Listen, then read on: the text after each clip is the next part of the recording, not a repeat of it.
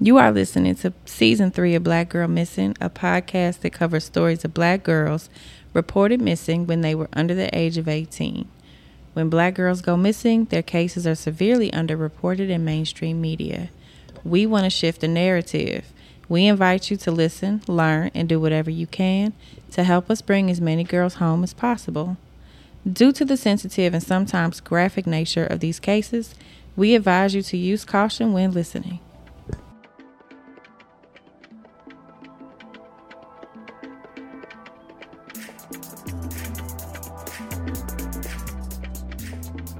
Hey y'all, welcome back to Black Girl Missing. I'm Nikki. I'm Asa. And I am Feminista Jones. Whew, how are you? How you guys doing? Girl, it's hot outside.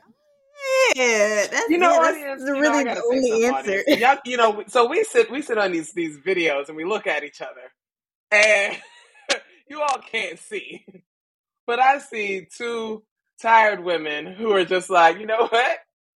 To hell with it all, and I relate. I'm relating hard right now.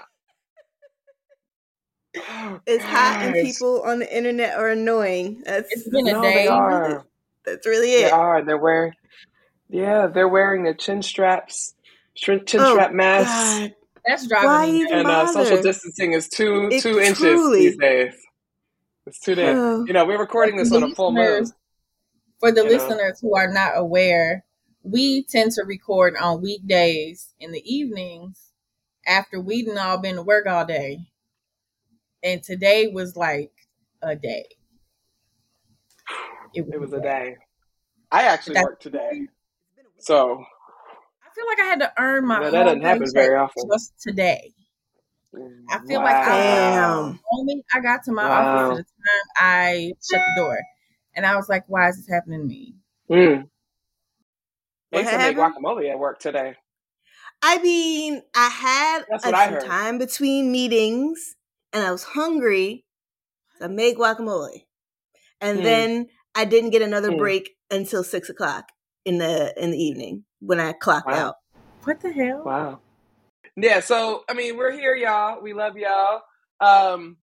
This season we've really been covering some really interesting stories, but most of them have been fairly recent, right? Like, during times that we've been alive. And today I think we have a story that happened even before I was born, and I'm the old head of the group. So I think we're gonna jump into and y'all listen. We laugh and we joke and we have camaraderie with each other.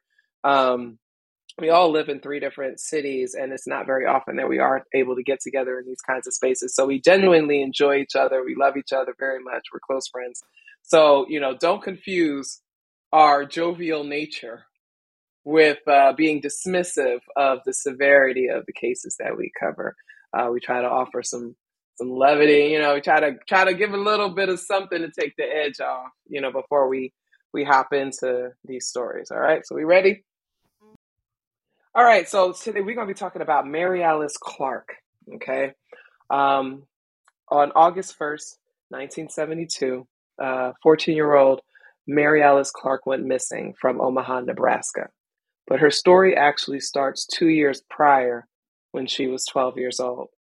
And we all talk about Black girls, and I just want to give people a little bit of context that at this particular time in United States history, there was a lot of racial tension across the country. There was a lot of, there were riots that were happening in cities across the country. There were groups that were organizing really under the Black Power movement to try to support Black people and advocate for their rights. And I just kind of want to give you a little bit of context in this time. This was also around the time where Omaha got a Dr. Martin Luther King Boulevard, because, the brother had been assassinated 4 years before. So we were still dealing with a lot of that stuff. I just wanted to kind of locate us in that place. So let's go back 2 years. On July 2nd, 1970, a bomb exploded at Component Concepts Corporation on Omaha's near North Side. The business had a Defense Department minority subcontract, and that was motive enough for the so-called militants, according to the Omaha police captain Murdoch Plantner. The Negro operator had just completed arrangements to move to a newer, larger building. He had borrowed money from a local bank, and the city council had rezoned an area so he could move. He had been on television publicly thanking the council and the bank. That's what they said. Okay. So again, a bomb exploded. Okay, wait. At a corporation. I need a pause. Hang on. So is he implying that something shady was happening in favor of Black people? Of course he was. Okay. I just wanted to make sure I was getting that right. Yes. Yeah. No, we're not allowed legitimate business. Again, so that's why I wanted to give people this context, right? Because there wasn't nothing that we could do. And this was also a time, people may not also recognize that they were actually starting to give out these kinds of minority contracts to different people across the nation. Like there was, Dr. King had died, Malcolm X had died, Medgar Evers, there was all these kinds of like leaders and these folks that were fighting for freedom that were dying or had been killed and things like that. People were demanding legislative change, policy change, help and support and things like that. So yes, we started seeing around this time an emergence of these kinds of contracts going to so-called minority business owners. Okay, and then in a few years, you'd start seeing them going to women as well. And that's why we now have the women and minority kind of contracts that happen. So this was starting to happen around this time. So ATF, the Bureau of Alcohol, Tobacco, and Firearms agent Thomas Sledge and Richard Kurd aided the Omaha police in the investigation, naming members of the National Committee to Combat Fascism, or the NCFF, formerly known as the Omaha chapter of the Black Panther Party, as suspects. So they basically saying that the Panthers went and blew up this, exploded this bomb at this corporation. And it sounded like they were trying to say it was fraud. Because they like almost like, people set things on fire because they want to collect the fire insurance money. Right. Okay. I viewed it as they were saying that when they said the motive was enough for militants and that business had a Defense Department contract, I was taking it as they're working for, quote unquote, the man. So that's why they were considered suspects. Okay, I mean, I can see that. I saw it a little bit different, but I mean that we could rock with that too. We could rock with that too. So according to Ed Clark, who is Mary Alice's older brother, their older sister Linda had dated a prominent member of the NCFF, a man named Ed Poindexter. Their home was so close to the girl. We already there, Poindexter. Interesting. Right. Their home was so close to the NCCF headquarters that they could see the back porch from their front porch. Ed also stated that the young men in the NCFF were a welcome part of the neighborhood and no one feared them. All right. So they have clout. But again, this was formerly the Black Panther Party chapter, right? So there's some clout. At this time, they were establishing themselves. This is who you wanted to be around. This is, what you wanted to be a part of. And they're coming out looking in the cause, and they taking up the cause and fighting for Black people. So after this bombing, Thomas Sledge, who was competing with the FBI to solve the cases of several bombings across the Midwest, presented an affidavit naming Mary Alice as an informant and claimed to have interviewed the then 12-year-old. Now, wait a minute. Mm-hmm. Yeah. No. Now, why would a 12-year-old be an informant for the FBI? Questions that need answers. Especially when her sister was romantically involved with someone they suspect being part of this bombing. Okay. All right. So anyway, and why a 12-year-old? She's a minor. Why? Okay. You know what? So for those close to Mary Alice, like her brother Ed and her mother, they were not aware that she was named an informant, nor did they receive a copy of the affidavit until 1997. Do the math real quick. That's 25 years later. Okay. That is ridiculous. And they believe the information it contained to be a lie. I would also think it was a lie. Probably was. Because she's 12 years old. but you know what? They adultify Black girls, right? And Black children. And so this idea that she's 12, yeah, she's 12 to us, but to them, she grown. Right. I wonder if there were like laws and things or like kind of policy rules around what age informants could be back then. That's interesting. If anybody knows anything about us and wants to send us an email, let us know. You know what I'm thinking about also is, remember, COINTELPRO was still active at that time. They supposedly shut it down in 1971, but I don't believe that for one moment, and neither should anyone else. Not for 1 second. Nah. They're still alive. They're still going. Right. They're still, okay. yeah. They put my ass on the watch list. Come on. No, they still going. No, I hear you on that. I hear you on that. And I'm with the family. I don't get an affidavit till 25 years later. I'm supposed to believe that one, it hasn't been doctored over time, and two, that it was ever really legitimate. Okay. I don't know about everybody that's listening. I'm still stuck on the fact that they said a 12-year-old was an informant, but okay. And then usually informants are people who have legal troubles or have some kind of something hanging over their head. So what could they have used to make her become an informant? Okay, we're gonna let that go because cops lie. Cops lie. That's the bottom line, and we see that now.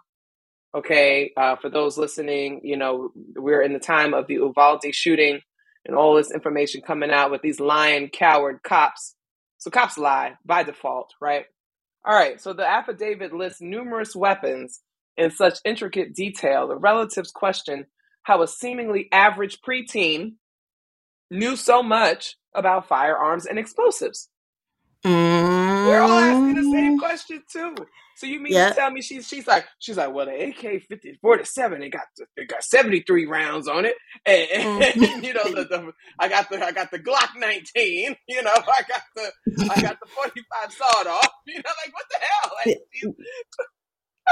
it makes absolutely no sense. It's absurd. It is so absurd. It is so absurd. It's so absurd.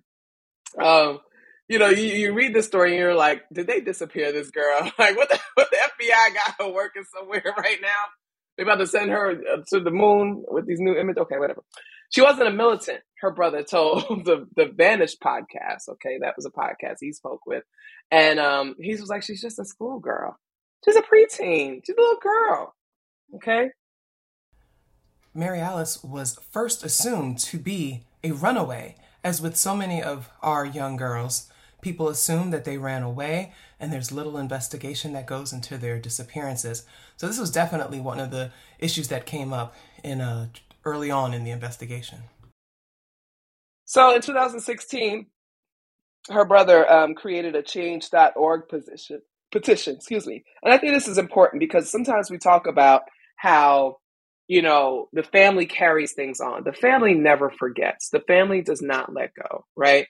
And we're going from 1972 to 2016. So what is that? That's 16, 20, that's 36 plus 8. What is that? 44 years. 44 years after she disappeared. Her brother is still trying to figure out what is going on, right? So he writes, please join me in asking President Obama to direct the Attorney General and the Inspector General of the Department of Justice to investigate ATF agent Tom Sledge and the Omaha ATF records from 1970 to determine if my sister was a victim of the nationwide effort to eliminate the Black Panther Party. It is a crime to lie on an affidavit. Sledge should have been investigated and fired in 1970 over this affidavit. Everything Sledge did to investigate, on August 1970 bombing that was blamed on the NCCF should also be questioned and investigated. He may have fabricated evidence to convict 2 innocent men for a crime they didn't commit. And that's really interesting because if you think about it, if they're saying that she's an informant and she's dropped a dime on the NCCF, and then they come back later and they, are trying to arrest and blame these people for this bombing, then they were probably citing her fake or her alleged testimony and saying, well, we've been working on this for a couple of years because we had this informant who was close to them, and she told us this, this, and this is why we believe that happened.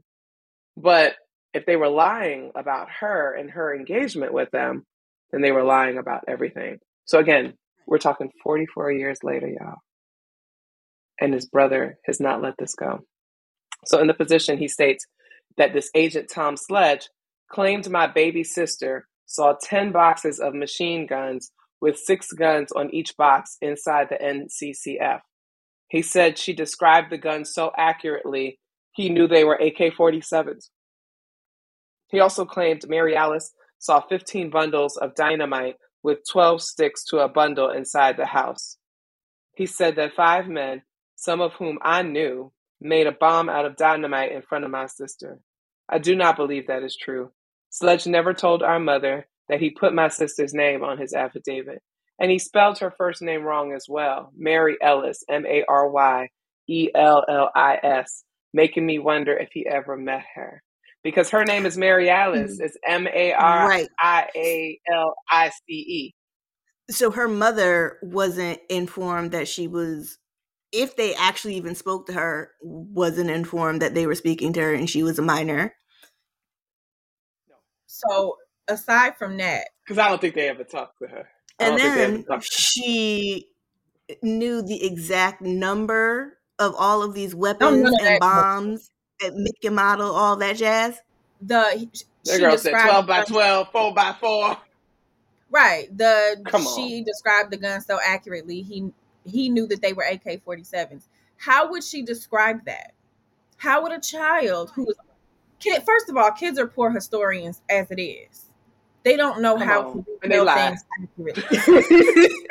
And if they think they're going to get in trouble, they lie. They lie. They make up things, whatever. So listen, they wake up in the morning. You be like, "Good morning." They be like, "Good morning." I'm like, "You lying." He's lying. For him to say she described an AK-47 so well, what did she tell you? Did she say, I know how long the muzzle is? She probably don't even know what the hell that is. Like, come on. This is ridiculous. They're trying to make this baby out to be like a fucking gun runner. Like, she's like a top-notch gun runner is what they're trying to make her out to. She's an Israeli gun dealer. And acting like she's Jason Bourne. Right. Like, Born Identity ass shit. Like, come on. This is why I view law enforcement the way that I do, is because they do shit like this. This does not make any sense. It is not accurate. Like, I'm listening to you describe what's in a petition and an affidavit, and none of the shit adds up. You gonna tell me a 12-year-old? None of it. And when did the most sense time? When did she have time to count these boxes of guns? Hello. But the fact that we see this is bullshit just from reading this little bit, but this was enough to get people convicted. Yep. So how many people were, because that's how the system was, off of this foolishness? How many people exactly were convicted? And I mean, this is where a lot of our abolitionist views come from, because it's bullshit. Period. It's like, whatever you say somebody did, this is what your proof was. This has been going on since then, right? And so we still have people from this time sitting in jail to this day. People who are in exile to this day, because of these tactics and because of these practices. So many of our people were treated like this. No, the coerced confessions, torture, disappearing people, falsifying documents and affidavits, being surveilled, having things planted on them, all kinds of things. And this is a 12-year-old Black girl. Who's going to care about her enough to be like, let's actually double check this. It doesn't matter to them because all they see is another little 12-year-old N-word that they're going to grow up and that they're ready to take and use for target practice. That's all they care about. And so the fact, and then you look, and then we, go ahead. As long as there's somebody who is about to be responsible for this, it don't matter. It don't matter if it's the right person or not. And they look at it as, even if it's the wrong person, it's still one of these people that we want to get off the street anyway. Mm-hmm. Yep. It's still one of them. And the thing is, it's still one of us. It doesn't matter. As many of us as they can get off the streets, as many of us as they can lock up and put, sell up to these private prisons, as many of us that they can try to enslave again, they don't care. And unfortunately, our children are vulnerable targets and have been for decades, right? So let's get back to the story. So the affidavit that was used by Sledge to get a federal search warrant, okay, they had to say federal because y'all don't know how hard it is to get a federal search warrant. Okay, mm-hmm. So the affidavit used by Sledge to get a federal search warrant for the NCCF headquarters. Before the raid on July 21st, 1970, U.S. Attorney Richard Dyer called the Federal Bureau of Investigation for possible intelligence concerning fortifications at the NCCF headquarters. And the search warrant was squashed by the Department of Justice, claiming unreliable and false information, since the FBI already had an informant in the chapter. Pause. I gotta let y'all. Got it for the people that don't know. The Black Panther Party was plagued by informants. Okay. By the end of the 70s, they said that it was assumed that almost 1 in every 2 Black Panthers was an FBI informant on some level. Okay. And this is talking directly to people that were involved in the Panther Party and other activist groups. The Black Panther Party had become so unstable and so riddled with informants that they couldn't trust anybody. And so this led to a lot of tension and a lot of friction, not just within the Panther Party itself, but with these other groups like an NCCF and like some other groups that were out there, because they were like, has everybody turned, FBI informant? We got to lock it in. We got to be, more secure with our stuff. They weren't trusting people. They were doing their own interrogations of people and things like that because they couldn't trust anybody. All right. So they're saying that they already had an informant. So they're like, there's no way that this 12-year-old girl was your informant because we already had one. And our informant was not a 12-year-old girl. Right. They also didn't want a repeat of the raid in Chicago that had killed Black Panthers Mark Clark and Fred Hampton in December of 1969. ATF agent Tom Sledge was told to return the search warrant to the judge unserved. So the feds were like, nah, you're full of shit. You can't do this. This is not right. This is wrong. We already got this taken care of. And we're not about to get into a situation where we end up killing some people who haven't done anything again, even if they're Black. That's not a good look for us. Right. Fred Hampton was popular, y'all. Mm-hmm. Speaking of informants, man. Whew, anyway. That story there, man. Anyway. So in August of 1970, the police were lured to an abandoned building in which there had been placed a suitcase full of dynamite. Said dynamite exploded, killing one police officer and injuring another. The NCCF was investigated for this incident, and 2 of its leaders, David Rice and Ed Poindexter, were charged, convicted, and sentenced to life in prison. All right, listen. I mean, we don't know if they did it, allegedly. But I would understand if they did, why they did it. We're not saying that they did it, but I could understand. Fast forward 2 years, August 1st, 1972. Okay, that's where we started this story. Mary Alice was last seen near the Valley High Lounge in Omaha, Nebraska. She got into a car with license plates from Chicago, Illinois, and has never been heard of from again. Excuse me. The car has never been found, and Mary Alice still remains missing. In 1980, Mary Alice's mother petitioned the court to declare her dead. Mary Alice was 5'2" and weighed 130 pounds at the time of her disappearance. She has a birthmark on her right hip and a scar on the back of her head. And if anybody does have any information, they should contact the Omaha Police Department at 402-444-4127. There's actually very little information available about Mary Alice Clark, but to the family's surprise, the creators of the Vanished podcast uncovered a police report that documented the rape of Mary Alice in 1970, but there was no known investigation. Theories are swirling about that say maybe her disappearance was retaliation for snitching, either on her assaulters or on the NCCF. And so let me tell you again. All right, so I got to give you a little bit of context, a little bit more context here. So remember, just a few minutes ago, I said that there was a lot of paranoia within these groups. There was a lot of paranoia flying around. There were people that, because they suspected others of being informants, things like that, would engage in torture practices, weaponizing rape and other kinds of things. That is not acceptable behavior. We do not condone that. We do not anything.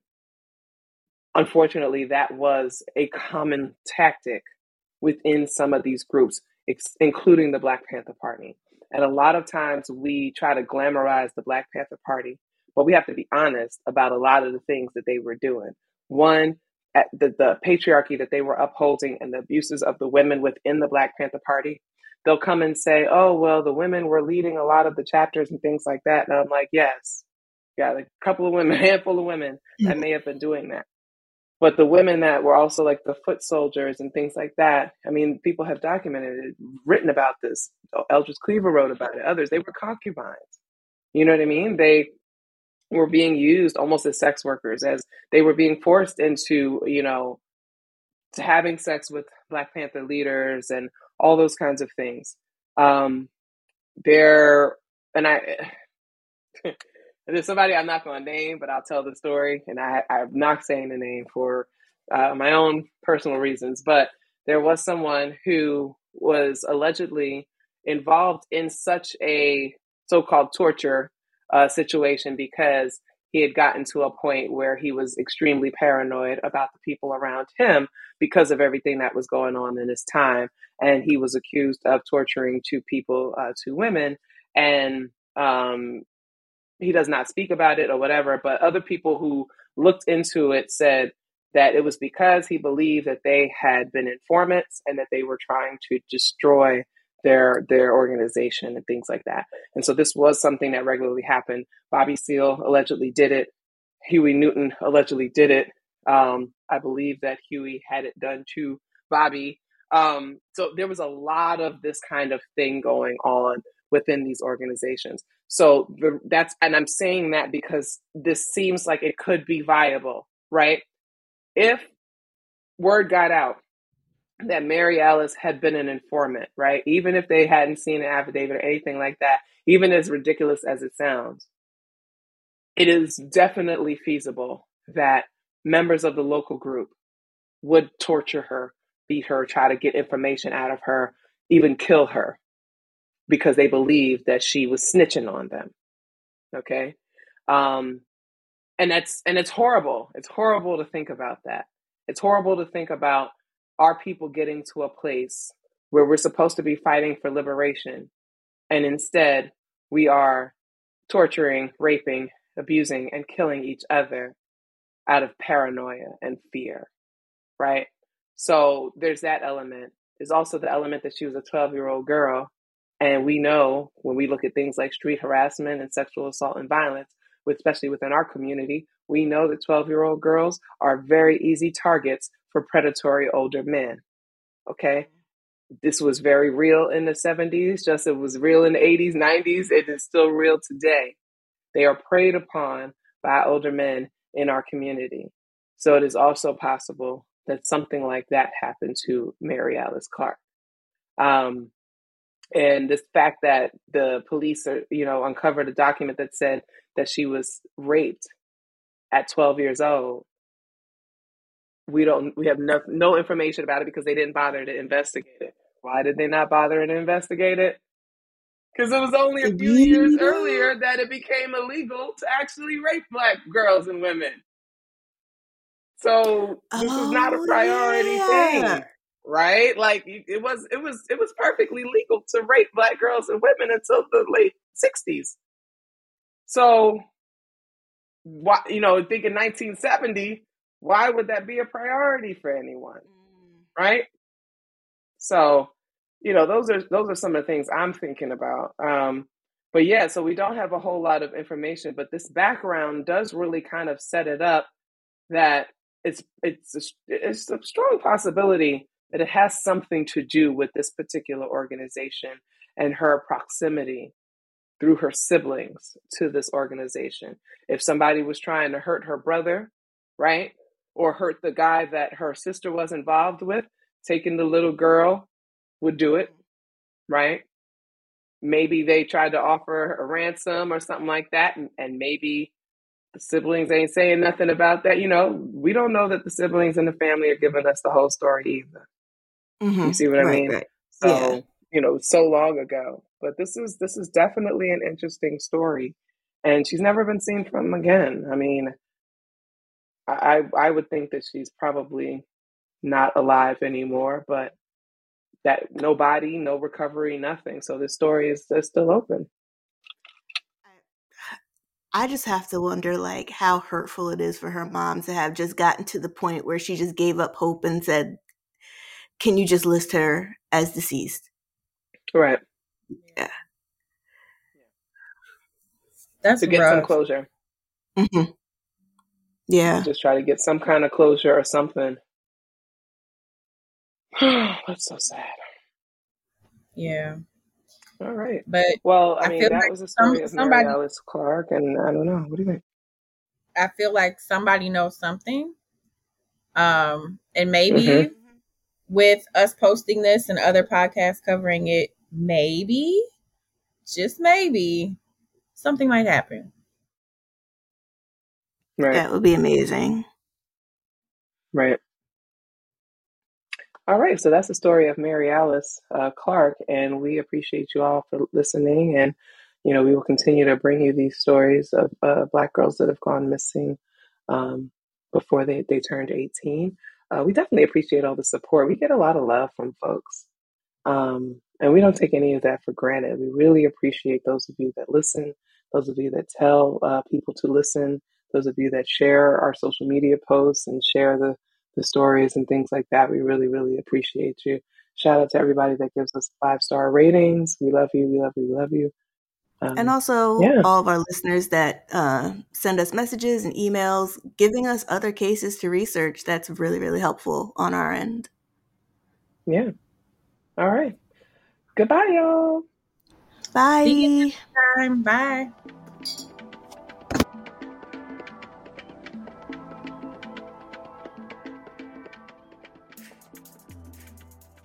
Black Girl Missing is researched, written, and produced by 3 concerned Black women who want justice for missing Black girls. You can find us wherever you listen to your favorite podcasts. Please remember to subscribe and leave a review on your favorite platform so that we can keep bringing you stories of Black girls that need to be told. Today's episode was written by Feminisa Jones and produced by Nikki Irene. The Black Girl Missing theme was produced by Siraj Khalif. Be sure to follow us on social media. On Twitter, we are at BLK Girl Missing. On Facebook, we are at Black Girl Missing Pod. On Instagram, we are at Black Girl Missing Podcast. Visit our website for more information on each case, blackgirlmissingpod.com.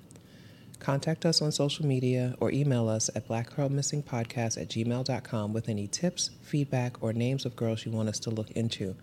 You can also support Black Girl Missing by subscribing to our Patreon, where you will receive exclusive behind-the-scenes content and bonus episodes. Go to patreon.com/blackgirlmissingpodcast and subscribe today. We really appreciate your support.